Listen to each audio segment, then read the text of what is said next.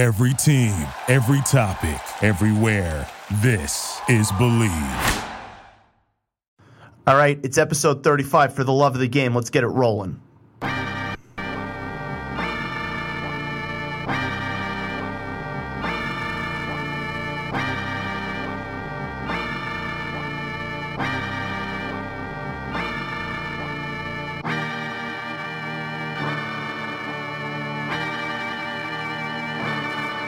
Astro. Yeah. Sun is down, freezing cold. That's how we already know. When it's here, my dog will probably do it for Louis Bell. That's just all he know, he don't know nothing else. I tried to show him. Yeah. I tried to show him. Yeah, Gone on you with the pick and roll. Younger Flame, he in sicko mode.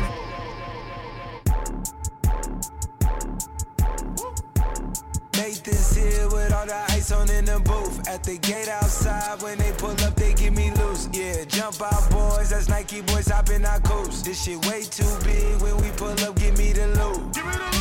Was off the Remy, had up at post. Had to hit my old town to duck the news. 24-hour lockdown, we made no moves. Now it's 4 a.m. and I'm back up popping with the crew. I just landed in Chase B mixes pop like Jamba Joe's. Different color chains, think my jeweler really selling fruits. And they joking, man, know the crackers wish it was a news. All right. Back in the studio, episode 35. And I'm building myself quite a catalog these days. Man, 35 episodes in already, kind of crazy. Thanks again to all the listeners, my studios that I've recorded in, subscribers and loyal fans. I love doing it. You guys help me and motivate me to do it even better each and every day, each and every episode. So shout out to all of you. All right, so a lot has gone on since last week. The LA Dodgers and the Boston Red Sox will square off in the World Series starting tomorrow night.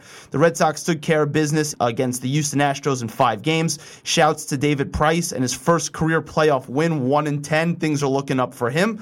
Not going to lie, though, as a Yankee fan this year, I am saltier than normal about a Red Sox run. It's not just the fact that they embarrassed the Yankees in the divisional round. That's for sure a factor, but not the only factor. I don't know what it is about this Red Sox team and this run that makes me realize that roughly 98% of things that have to do with the city of Boston are pretty terrible. So screw the city of Boston, and for you 2%ers, well, I guess you are exempt. As for the National League, Dodgers outlast the Milwaukee Brewers in 7 games and are going back to the World Series like they did last year.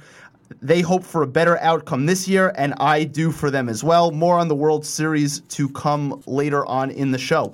NBA tipped off last week.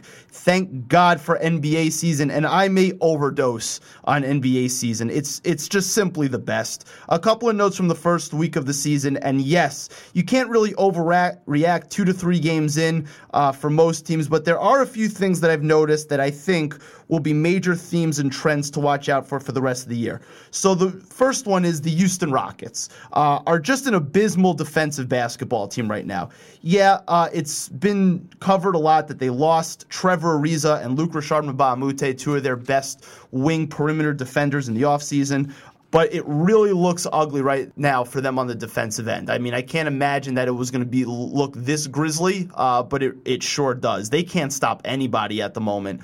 I know in the NBA preview episode, my partner in crime, Ben Siegel, and I were both really bullish on the Rockets' wins over for the year, and I still think it's a pretty good bet, but I do not see them getting anywhere near the level that they were at last year. I mean, they were in Game 7 of the Western Conference Finals and were potentially a Chris Paul injury away from actually going to the NBA Finals. They're not getting there this year. They're not going to achieve that kind of level of success this year. I think their title window with this team has pretty much closed. And for somebody who hates on James Harden the way I do, and I don't particularly like Chris Paul either, and this Rockets team as a whole, I'm here for all things anti-Houston Rockets. And speaking of bad defense, I mean, week 1 scoring numbers were crazy high in these games. I mean, you were seeing, teams regular get into the 130s. Vegas couldn't seem to set the over-under point totals high enough for the first week. I think the pace of play is super fast right now. Things will even out a little bit, but still kind of a crazy pace in terms of the number of points being scored. Nice segue to observation number 2. One team that's playing great defense to start the year, especially when that was a major question mark and concern before the season started, was the Denver Nuggets. Really, really, really good week of basketball for them, fueled by their uber-talented and Ben Siegel's man crush center Nikola Jokic. If this trend continues, my prediction of the Nuggets missing the playoffs again and going against all the NBA hipsters is not going to look great, so we'll see how that goes. But good on the Nuggets for a very impressive week from them. This year's rookie class looks like it's going to be a really good one, just like last year's class was. DeAndre Ayton and Luka Doncic look to be the head of the class. But right now, guys like Marvin Bagley, Trae Young, Wendell Carter, Kevin Knox, pre-ankle injury, Miles Bridges, Shai Gilgeous-Alexander have all shown major flashes. I mean, it's just astounding how much really good young talent there is in the league right now. The league is really in a great place in that respect. Number 4, speaking of last year's rookie class, we maybe have 3 future MVPs from last year's rookie class between Ben Simmons, Donovan Mitchell, and Jason Tatum. I mean, my goodness, have they all been impressive. Jason Tatum just abused the Knicks this past Saturday night. All 3 of those guys, I think, are going to make their first All-Star appearance this year, one of many for each of them. Another second-year player of note, my guy Malik Monk, who I loved before the draft in Charlotte, has been balling. I never sold my Malik Monk stock last year, even though he had a tough year. Love the way his game is progressing. Last year's rookie class is exceedingly stacked, and yet the Knicks end up with Frank Ntilikina, a pick that by comparison looks worse and worse every single day because, of course, that's what the Knicks do. I mentioned Jason Tatum, and right now I think we have gotten to a point where it's time that he be recognized as the Celtics' best player. I know he's only 20 years old, but it's here. He's the Celtics' number 1 guy. Kyrie Irving has been supplanted in that respect, and this may sound crazy, but you're going to hear it here first, unless you heard it somewhere else. I doubt it because, I'm just that dude. But if I were Danny Ainge in the offseason, I would pay Terry Rozier the money he's worth. I would let Kyrie Irving walk in free agency and give the keys to Jason Tatum because that guy is that good this early, and it's his team, and it should be as such, and that would be the prudent move for me, given where Kyrie's injury history is and where he is at this point of his career and his age and other factors. Number 5, Anthony Davis and Giannis Antetokounmpo look like absolute monsters. I mean, that we all expected this. I mean, it's not something that came out of left field, but it looks like they're going to finish 1 and 2 in this year's MVP race in some capacity. Obviously, it's way too early to tell anything, but those guys look to be on the short list of MVP candidates. The other guy who can really join the mix, though, is Kawhi Leonard for the Raptors because the Raptors are a scary team, and he's looking better and better every day. I mean, he's not quite the same player as he was before he had this injury, but he's getting pretty close. And if he gets all the way back, because he looks pretty good to start the year, the Raptors are going to be a really frightening team. So keep an eye out on Kawhi Leonard in this MVP mix as well. And lastly, a word on the New York Knicks because it's my duty to report on them, even if they aren't and won't be relevant this year, and that is the case this year. Saturday night's loss against the Celtics was the perfect outcome for the New York Knicks. Why, you ask? Well, I'm about to tell you. They showed grit, heart, and toughness. They played ultra hard and were super competitive. They played good defense against a really good offensive team. And they may rack up losses right now. But that won't be such a problem because it's really going to help their potential draft standings and with their ability to get another blue chipper in the draft. It'll also allow them to be ultra careful with Kristaps Porzingis and his rehabilitation. There's no need to rush him back. You want to showcase him at the end of the year to make sure he's healthy and looks good like he did last year at an all-NBA level, but there's really no reason to rush him back let the young kids play for the ping pong balls, and then you make your move in the offseason. Now, if you're super competitive and you play the way you played Saturday night, and yeah, you lost the game late, and it's a tough loss, but being competitive like that breeds winning culture. It breeds, winning habits ultimately down the line. And prospective free agents such as Kevin Durant and possibly even Kyrie Irving and maybe a trade for Damian Lillard, who knows? These guys take notice when you have a young team like that that's proving themselves and that they're coached well, that you can be the star to put them over the top, especially in New York City. People are going to want that. So all in all, it was a really, I know it's like a little cliche, but it was like a statement loss for the New York Knicks Saturday night. I mean, they've played 3 competitive games. I mean, they blew out the Hawks opening night at the Garden.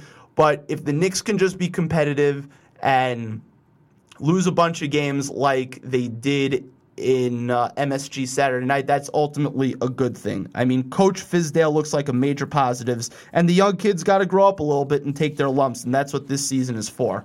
Before I get to the last thing on the New York Knicks, because obviously, the LA Lakers and LeBron James are in the headlines. There was the fight in Houston, whatever. I mean, Laker fans, just calm yourselves down a little bit. It's going to take a little bit of time for this Lakers team to gel. I mean, they really could use a really good three-point shooter right about now. I don't know why they weren't in on a guy like Seth Curry in the offseason or even a guy like Nick Stauskas, who burnt them in the first week. But Laker fans, it's not going to look pretty early, but you'll get there. Before we get on to the NFL, last thing on the Knicks, and they're making moves this offseason to potentially bring in 2 max-level free agents, max caliber players in the offseason. Now, this would mean probably that Enes Kanter, their center right now, who's a great team ambassador, a great Twitter and Instagram follow too, just a good guy, funny guy. He's kind of like the modern day Charles Oakley. He prides himself in being a Knick and takes it very seriously and doesn't really back down from anybody. Well, he would probably be a sacrificial lamb if he doesn't take a huge discount if the Knicks are in fact able to get 2 max-level free agents. And honestly, I can't believe I'm saying this because I've been ragging on him all the time for his defense, especially in the pick and roll. But if that happens, I'm going to miss Enes Kanter. I think Enes Kanter is a great dude, and he really takes pride in playing in MSG, and he's, a solid player. And he plays hard every night. Now, Tim Hardaway Jr., on the other hand, along with Trey Burke and Lance Thomas, well, I won't be nearly as sad to see them go.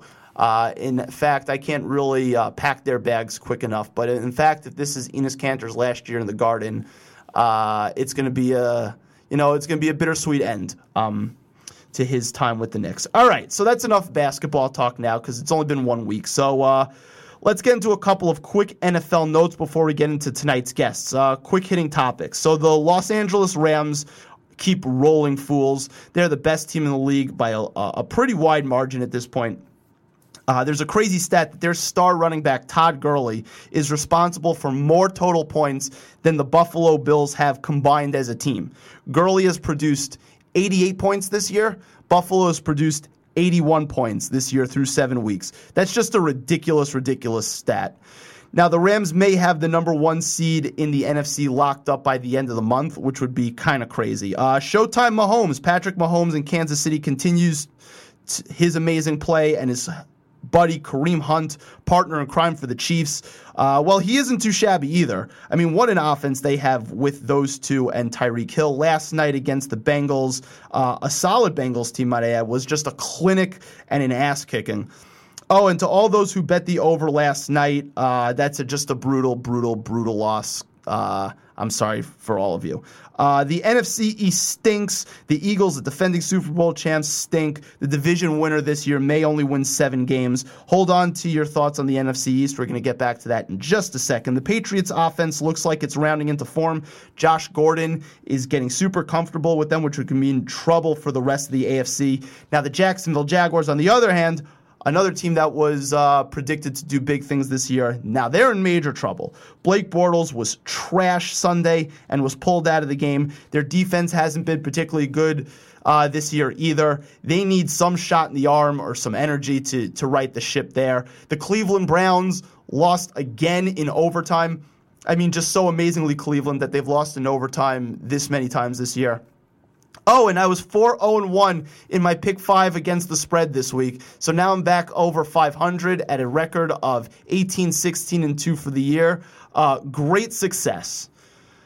All right, so back to the NFC East, as I mentioned before, and the shit show that it is. Yesterday's game between the Cowboys and the Redskins. Wow, just wow. As you all know, I've been on record saying the NFL product week to week is a bad product. And two of the major reasons for that are bad situational play and bad situational coaching. And I'm not an NFL expert. I'm much more of an NBA guy, but even I know how not to execute down the stretch of a game. And man, did the Cowboys put on a clinic yesterday, a show on what not to do to close out a game yesterday. So let's fast forward to 3rd and 14 at the Dallas 10. Backed up in their own end zone, down by 3, just under 5 minutes left. The Cowboys just committed a holding penalty to back them up on 3rd down. Dak Prescott takes the snap, drops back, deep in his own zone. The ball, he's sacked. Ball comes out, and the Redskins score on a sack fumble. They score a touchdown, go up 10. Now, if there's any trouble whatsoever for the quarterback in that situation, that ball needs to be thrown away. You cannot take a sack, and you sure as hell cannot fumble the ball there. The ball's got to come out, and you got to live to play another day. I mean, just a terrible decision by Dak trying to make something out of nothing when absolutely nothing was there. But credit to Dak and the Cowboys. They come back and score quickly to pull within 3. They force a 3-and-out and get the ball back with 1:09 left on the clock. Now, the Cowboys drive the ball 33 yards rather quickly. They have a first down at Washington's 37-yard line with 1 timeout left and 52 seconds remaining on the game clock. They are in great shape at this point to potentially win the game with a touchdown or at least get an easy short field goal to tie it. And then this sequence happens. Get ready for this. They go ultra conservative, a 6-yard completion over the middle, and a 3-yard run just to center the ball. They only run 2 plays with 52 seconds left. Normally, you should be able to run a lot more plays and be aggressive, but they only run 2 plays to settle for a 47-yard field goal, which in Washington, D.C. yesterday was no gimme to put the game into overtime. Just terrible. I mean, how can you be so conservative at that point in the game? Just so ridiculous. And then, to make matters worse, they get a snap penalty, a snap infraction, costing them 5 yards. So now with 3 seconds left, they're forced to kick a 52-yarder to end the game, to put the game into overtime. And guess what happens? They miss the field goal. It goes off the uprights. No good, and they lose at the buzzer.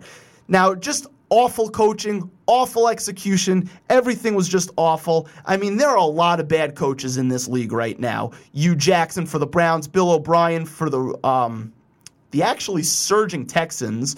Pat Shurmur for the Giants is no great shakes, but Jason Garrett for the Cowboys is by far the worst. It is ridiculous and unfathomable that this guy, after all that he's done the last couple of years, is still employed by the Dallas Cowboys. Just a brutal loss for them, which brings a smile to my face because I hate the Dallas Cowboys.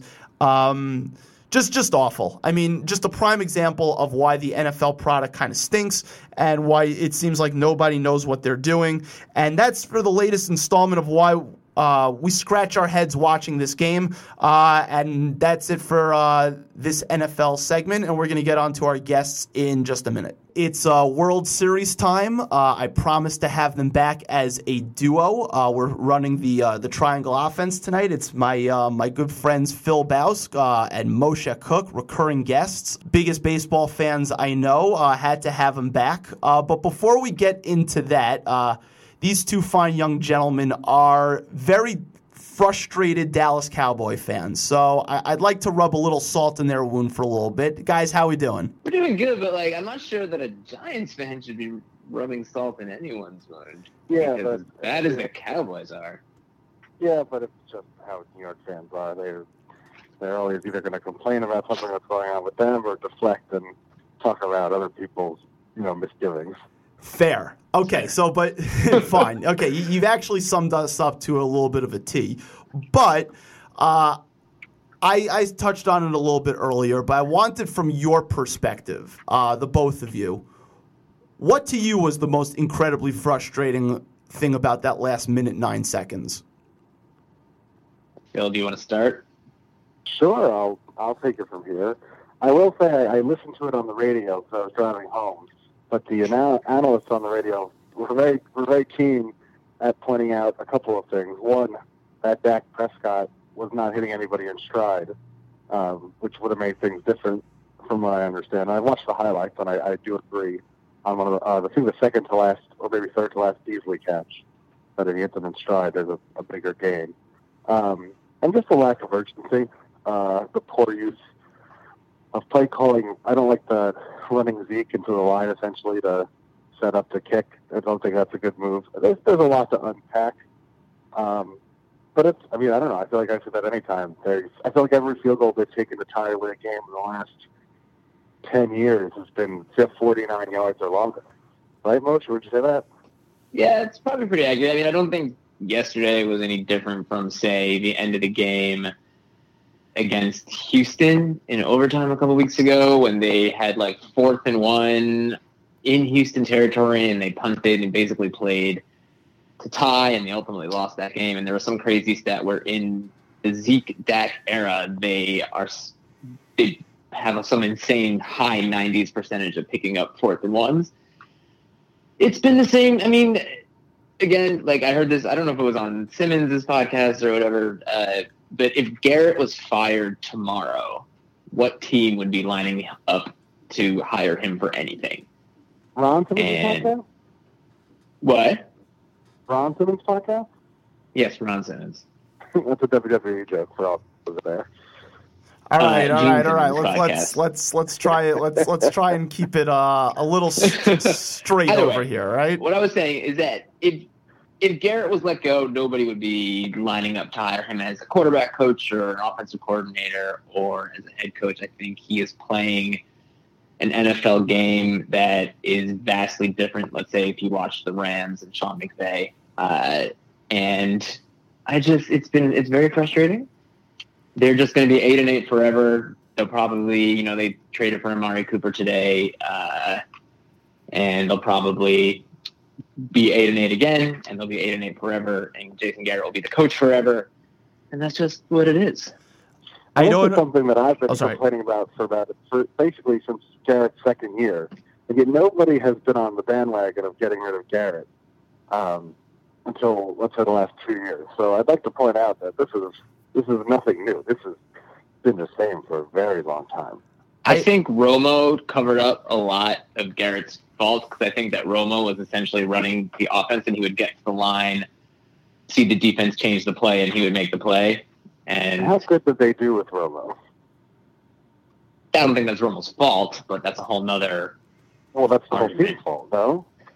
I think that's Jerry Jones' fault. I think they built the team poorly, and that's a whole. Again, the Cowboys have so many issues that I do this wearing my Cole Beasley T-shirt. That it's frustrating to watch them because you always think that 2 years ago they were really good, and then last year Zeke got suspended and things were up and down. And there are positives. The defense is young and fast, and they can play a little. But I don't think Dak is a stud, but I think in the right system you can win with him. And I don't think Garrett and Linehan know how to create that system. The bottom line is this, from an outsider's perspective, if you have the ball at the 37-yard line with 52 seconds left and one timeout and you only run basically 2 plays to set yourself up for a 47-yard field goal in Washington to tie the game to go into overtime, that is horrendously bad coaching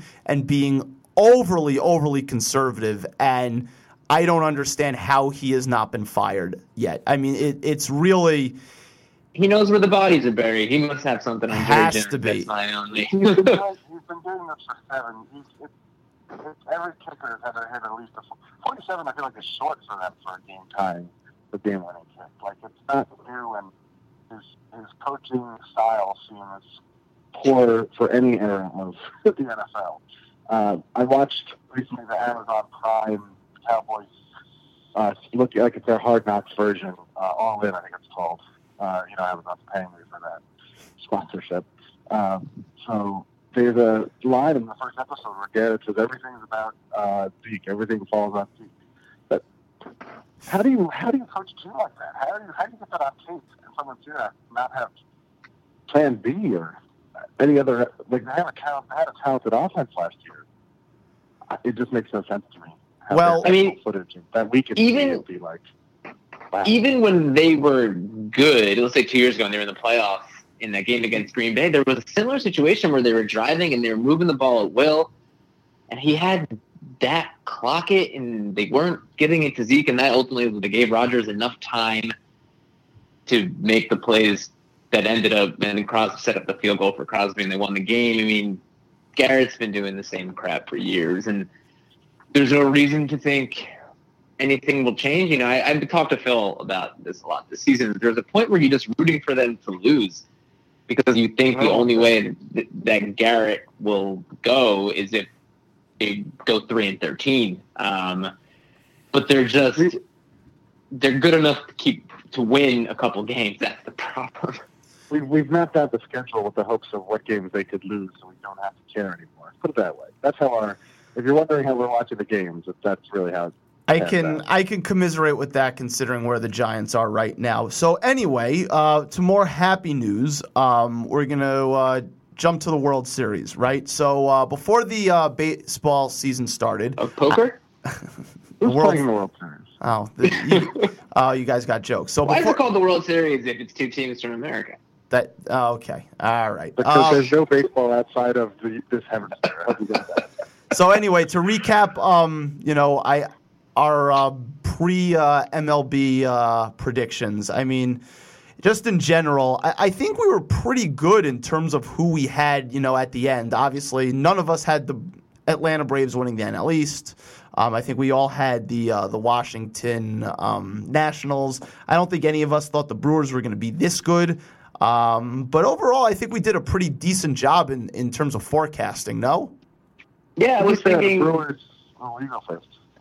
I mean, I remember thinking back and about what we talked about, and I remember saying that if the Brewers had gone out and gotten a pitcher like an Arrieta, then they were right there ready to compete. And, Yelich was an MVP this year, or he should win the NL MVP. And they were great. So we got that right. And again, the Braves arrived a little early and the Nationals fell apart. And I can't think of anything else. I mean, I also remember I got the Mets prediction pretty right, where everything that went wrong, more or less, went wrong. And I said they were going to win like 75 games. What? Do you know how many wins the Mets finished with? Like, was it 76? I think they had 78, and I think I said they would have like 75 or 76. The Mets are also another frustration. They went like 5-20 in June or July, whatever that month was. And outside of that, they were not terrible, but it was, again, nothing to look forward to when they hired Omar Minaya again to be the GM. But that's for next season. So, yeah, we... to clarify, it was sorry. June. If I didn't say that before. And I believe my prediction was they'd be about an 80-win team. So I think I might have actually done better than most have. But since there's no evidence of it anymore, I'm going to say that I was right and we can move on. Unfortunately, my old hosting service was free and they deleted the episode, but we're on to bigger and better things now. So before we get into the actual World Series, obviously being that I picked the Yankees to represent the American League in the World Series over the Sox, I picked them in the series. Have to say congrats to Phil. All right, that's enough of that. So World Series. It's really an honor for them to be back in the World Series. It's something I really worked very hard with. And if I wasn't a Red Sox fan, I probably would have picked them to make the World Series beforehand, but I will never do that any year. I think you can go on now. So I'm on record of saying, as a Yankee fan, I don't know what it is about this particular Red Sox season, but I've been a little saltier over this Red Sox run and the fact that they embarrassed the Yankees in the divisional round. But before we get on to the Dodgers Red Sox matchup, Manny Machado's made a lot of headlines, in the NLCS, whether him not running out ground balls, whether he's a dirty player. This guy is obviously one of the unique talents. He's a free agent at the end of the year and is going to command major, major dollars. I guess, Moshe, starting with you, because the Red Sox have a little bit of history with Manny Machado, so I'll get to Phil second. But starting with you, what do you think of his antics at the moment, and do you think it cost him anything in terms of going into free agency? I don't think it'll cost him anything going into free agency, because at the end of the day, a player of his caliber, and he's still young, and there are a lot of teams that require or will be in the market for his services. I mean, let's say a team like the Mets, in some crazy world where they spend money, actually brought him in, and he elevates them. And pretty much, given the team that they have, and you get one other piece, and they're an immediate contender. That's just how good he is. In terms of the antics, I didn't like when he kind of looked. What was that? Who was he tried to look like he went out of his way to step on that guy at first base? Aguilar, and he had beef with Pedroia, right, Phil? That's what you're going to talk about. He knocked him out for the season, but keep going. I mean, is he like the Chase Utley of, like Chase Utley is to the Mets as Manny Machado is to the Red Sox? Is that what we're dealing with? No. Okay. I believe, to quote Tywin Lannister, lions don't concern themselves with that of sheep or something like that. At the end of the day, I mean, look, he's done some stupid stuff. I don't think he is a dirty player. I don't think his antics are going to cost him anything. I think the Red Sox fans will boo him heartily. But he has historically played pretty well against the Red Sox. So I think it'll be fun to watch him do this for the Dodgers. I think the Dodgers would be wise to re-sign him because if they had him and Seager, when Seager comes back, I'm sure that team will just be dynamite. But yeah, I don't have any major issues with Machado. I don't have issues with any of kind of the more hot-headed players on either side. I think it makes it fun. I think it brings heat to a sport that is notoriously condemned to be boring. So I think it just makes everything more interesting. I don't have problems with it. I'm excited for the World Series. Phil, your thoughts? Well, I agree with most of the sense that it's not going to cost him any money. I do disagree, though. Manny Machado is a dirty baseball player. You watch him play. Obviously, there are the incidents involving the Red Sox, including Pedroia, when he cleated him, and that's essentially ruined his season last year. And then he stepped on Aguilar's leg, where there's no business for that. And there are other smaller plays throughout his career where you have to question what his intentions are. Guys around the league there have been people saying he's a dirty player. There's no doubt about it. And it happens. They're dirty players. When we play pickup basketball on, like, Upper West Side, like, there's just people who they're not concerned with playing the right way. I don't think the Dodgers will re-sign him. If they re-sign him, it's because there wasn't another market for him that would have paid him that much money. I think a team that's on the come up would be good to offer him a ton of money, like the White Sox or something, but they probably won't. The fact that you have talked about the Mets, I know you don't think they'll sign him, but you are now the third Mets fan that I have heard say anything related to Machado and the Mets. And for the safety of your mental health, and all the mental health Mets fans out there, you just don't talk about it. Like, there's no reason to bring it up. When you see in a month or two that there's a story like Mets talking to Machado, just ignore it. Just don't read the Roto-World blurb. There's no reason to. If they sign him, it's because somebody accidentally took a Wilpon checkbook and gave him like a term sheet with an extra zero on it, and that it'll be a complete accident. It's not going to happen. I mean, I have no expectations that they'll sign Machado. I have no expectations that they'll sign anybody. which is just what makes all of this even more You frustrating. just gotta like not think anything. To bring it up. It's subconscious. It's gonna be in there. You know it is. And then when you see he signs with the Nationals, and Harper goes somewhere else, he's like, well, I knew if they didn't get Harper, they didn't resign Harper, they're going to get Machado. Like that's you just gotta really know it. And they won't. Your wife will be happier. Rosie will be happier. That's Marsha's cat. Everyone will be happier for it. Well, Rosie will never be happy. I'll tell you this from a Yankees perspective, for a team that actually, plays in a big market and actually spends money. I don't necessarily want them to sign Machado, not because I think he's a dirty player. I just don't think another power right-handed bat is what the Yankees need. They need to have a little bit of balance. I'd like them to play a little old-school baseball, but that's neither here nor there. So now to the actual games. But also, on that point, the Yankees don't need to sign. I think if the Red Sox win the World Series, I think the Yankees are going to overreact and do some silly things. Of course. But they don't need to sign hitters. They need pitching. So signing, they already they set the record for most home runs in a season. They don't need Manny Machado. They have. No, we don't need Manny Machado at all. It's just I'd like some contact hitters that hit for a higher average and get on base and can go first to third on singles to right field and do little things like that. That's what I want in terms of everyday hitters. But whatever. That's for the Yankees off-season. would have been fine if they had more pitching, I think. That's true. I don't know too. if it ever actually could have happened, but I think they should have. If they should have tried, I would have traded one of their top young players for a guy like Jacob deGrom. I think he makes the difference on a team like the Yankees. We saw with Severino, he was so up and down, and you really don't know. He's going to be great for part of next year, but he might be terrible when it counts. And even though their bullpen was so good, it didn't matter when you don't have starting pitching to get you there.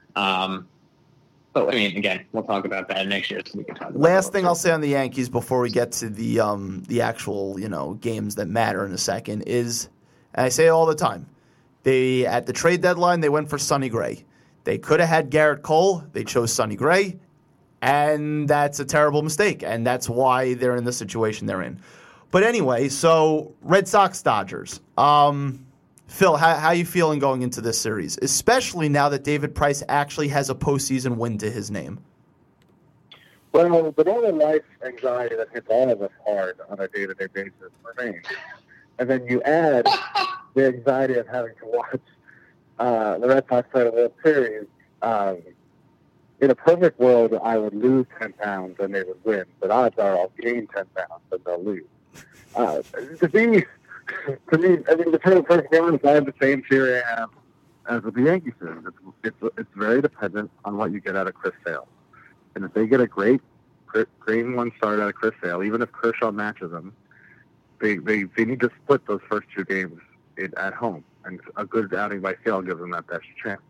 Price hopefully has turned a corner, but I'm not going to expect that. I expect him to be fine. He's going to eat up innings, whether he goes 4 or 5 innings, if he gives up 4 runs. The Red Sox are going to score.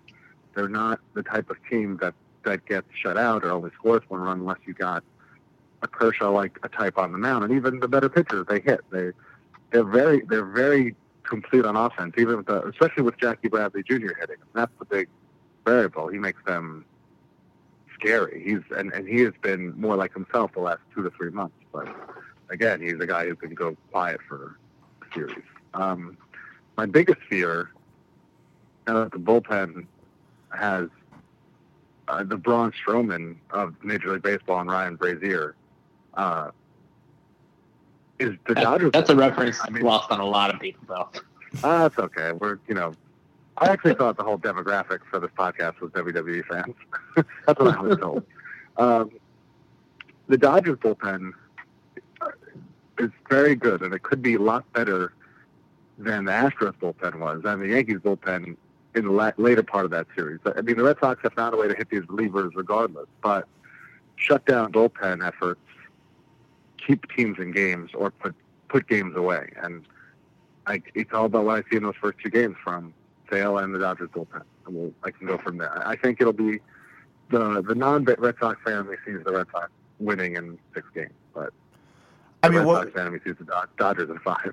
What impresses me most about the Red Sox is just that, for all the their power that they had during the year, whether it was Mookie, whether it was JD Martinez, I mean, they don't seem to strike out a lot, and they seem to do like little things also for a team that hits that many home runs. And honestly, it's a real testament to the way they play. I mean, they play a really nice style of baseball, something I can't say about the New York Yankees. Yeah, I mean, JD hit 330. They have a lot of guys who hit for a high average, who also hit homers. Bogarts hit 25 homers or more than that. Also makes great contact, gets on base. It's a great recipe for success, and you get spoiled watching it year-round. So I'm very happy about that. I mean, I'd love for the Yankees to have a hitter like Benintendi, who may not mash 30 homers, but he gets on base, makes things happen, runs, does stuff. Like, that's exactly what the Yankees need.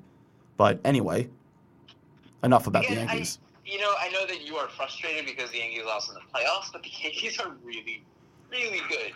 I'm not saying they're not good. I'm just saying that I understand. Their problems are not their offense. Like, Sanchez had a down year.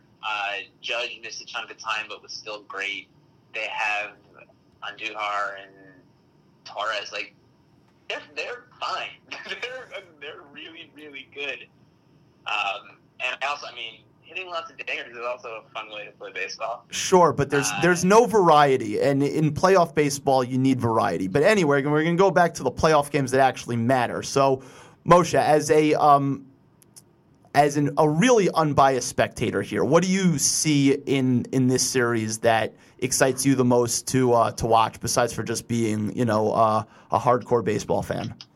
Well, I won't say I'm totally unbiased because my dad is a huge Dodgers fan.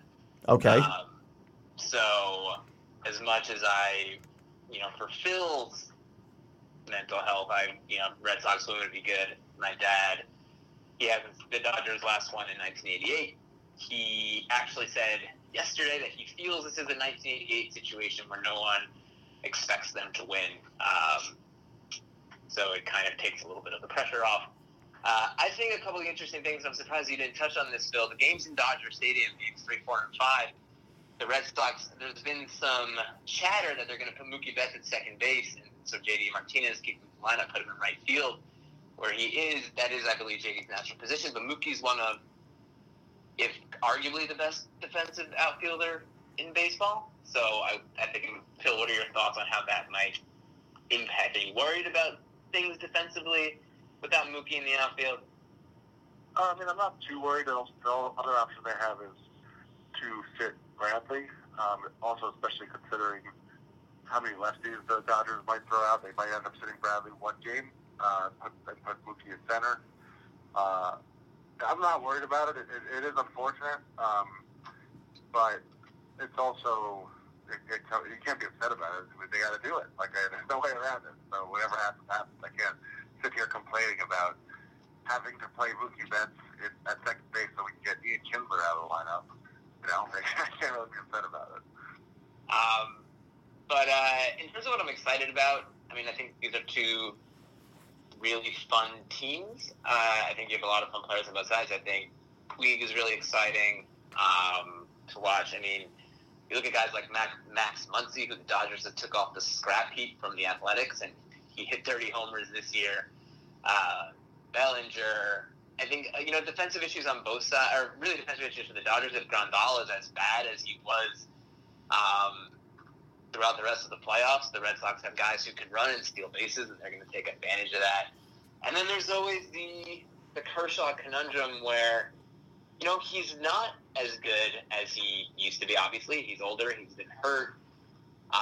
But there's still that monkey on his back where every time he has a not Kershaw-esque, as we've known to know, type performance in the playoffs, this could be, he has an opt-out, I believe, after this season. This could be his last run with the Dodgers.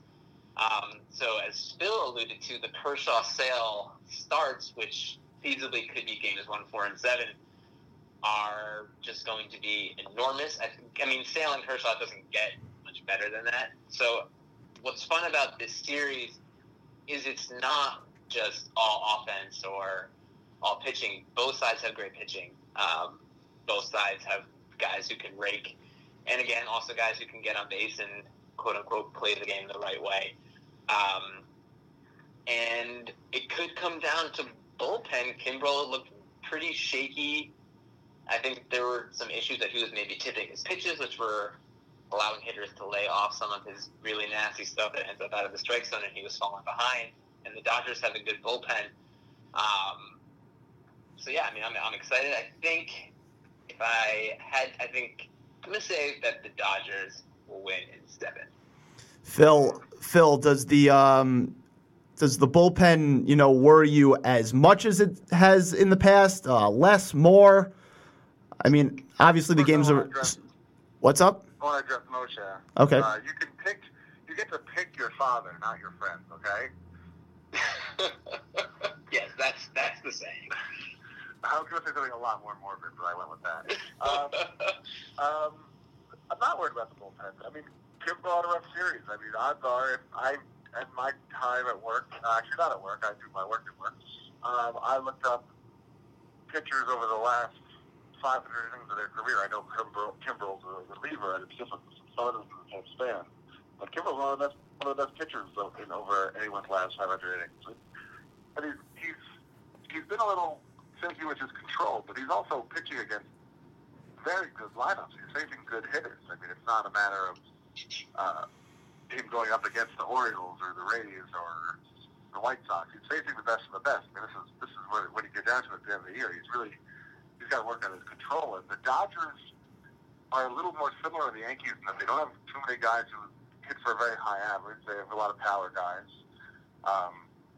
I like the matchup for the Red Sox bullpen against the Dodgers, just like I did for their bullpen against the Yankees. They pitch like they have been this postseason. I'm actually not concerned about their bullpen whatsoever. It's a matter of seeing what they bring in the first 2 games. A lot of left-handed starting. I mean, you got Kershaw, Hill, and Ryu. So that's at least 3 lefties, that's right? That's good for the Red Sox. Yeah. Because you got Benintendi hits lefties, so it doesn't matter if he's facing a lefty. That's JD, and then it helps guys like when that Kinsler does play. It helps Bogarts. It helps the catcher. It helps Vasquez when he plays. I'm ready for the series to start, frankly, and I want to see what we get from Sale in Game 1. I'm on the Chris Sale bandwagon in the sense that I'm hoping that it really was just a belly button ring that caused an infection, and he's 100% now. So you're of the opinion. Hold on 1 second. So you're of the opinion that basically that Game 1 is the most important game of the series. That it really just dictates how the series is going to go. Well, it normally is the most important game of almost any series in any postseason, any sport. I mean, the Red Sox just won 4 straight against the Astros. They didn't win Game 1, did they? No, they won Game 1 and lost Game 2, I believe. Yeah. Oh, I'm sorry. My mistake. It's okay. I mean, it's no different. Yes, in some series, that Game 4, maybe you can argue, is the most important game. Truthfully, the most important game is every game as they come up. But if you're looking at the series, if you go down 0-1 at home, you've dug yourself a pretty big hole. Luckily, when you go to LA, and you saw the Red Sox are undefeated on the road to mark the playoff, LA's not exactly the wildest crowd, so there's a little more hope. But it's more so if you see Sale that has nothing, and they lose that game, they're in real trouble. I got lucky in the sense that Sale had nothing against Houston, and they still won. But, man, that was... If I told you the Red Sox were 1-5 after that first game, I would have been lying right to your face. Yeah, but that's what happens. If the Red Sox win the World Series, Phil, and Sale has 2 dominant starts, will you get a belly button ring? Again? There's no room for 2.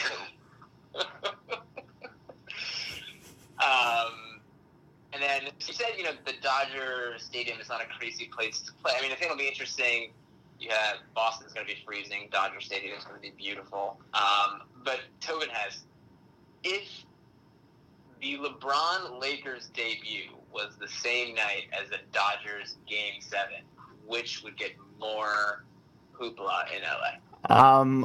I think LeBron's debut, honestly, as crazy as that sounds. I don't even think You're 100% right.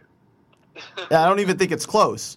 It's So not. It's crazy. And you're also missing the key evidence. The Mets won a decisive Game 5 in L.A. That means anybody could win any game at any time at Dodger Stadium.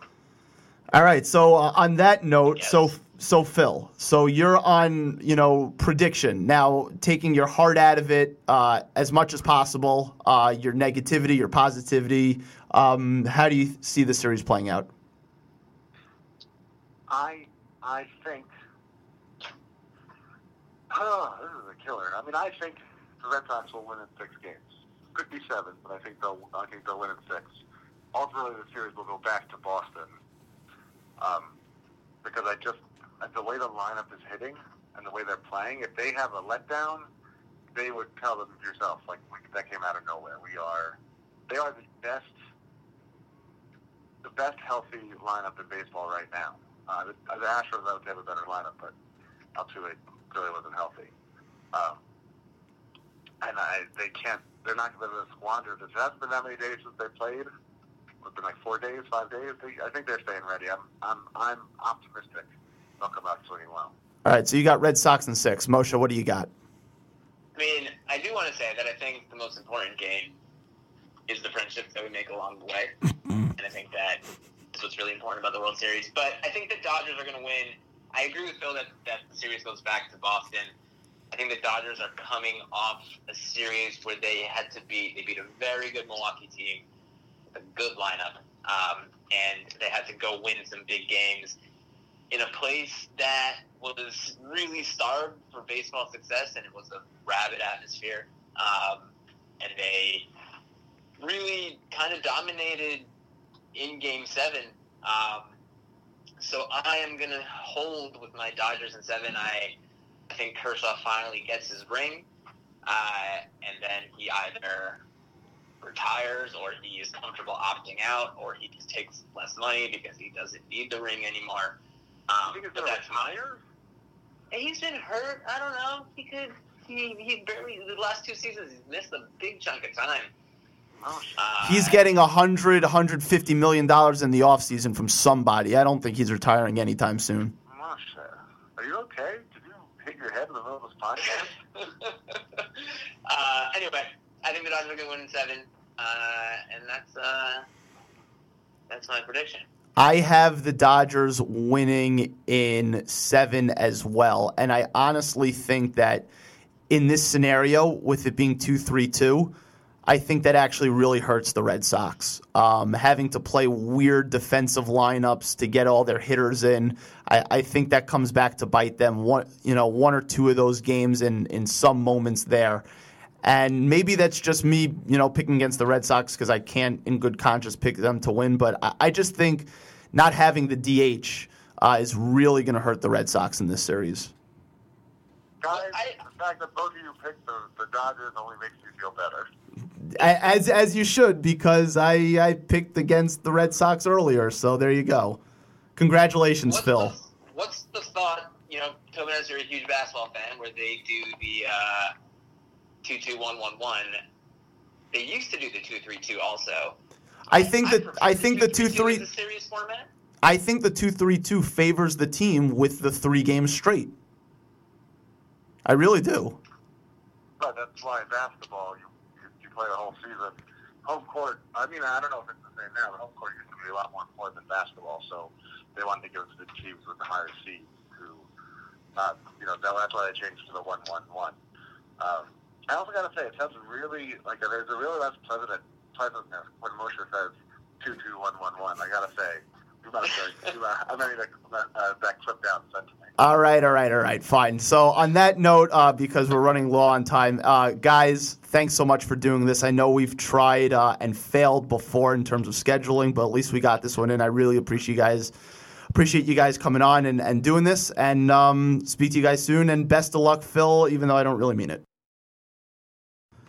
All right, thanks again to Phil Bausk, Moshe Cook. The audio got a little weird at the end. The call got dropped, but we were wrapping up anyway. So that's episode 35 of For the Love of the Game. Take us out, Travis Scott. When I shoot my shot, that shit wetty like on Shaq. See the shots that I took, wet like on Book. wet like on Lizzie. I be spinning valley circle blocks till I'm busy. Like where is he? No one seen him. I'm trying to clean him. She's in love with who I am. Back in high school, I used to bust it to the dance. Now I hit the FBO with duffels in my hands.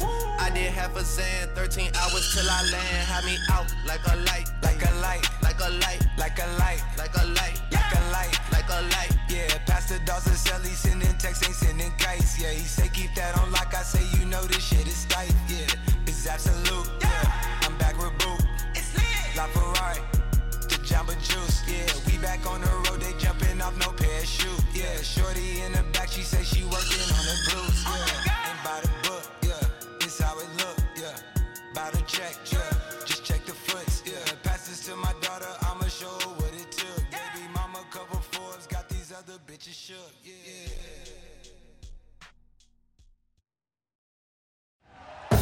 Thank you for listening to Believe. You can show support to your host by subscribing to the show and giving us a 5-star rating on your preferred platform. Check us out at Believe.com and search for BLEAV on YouTube.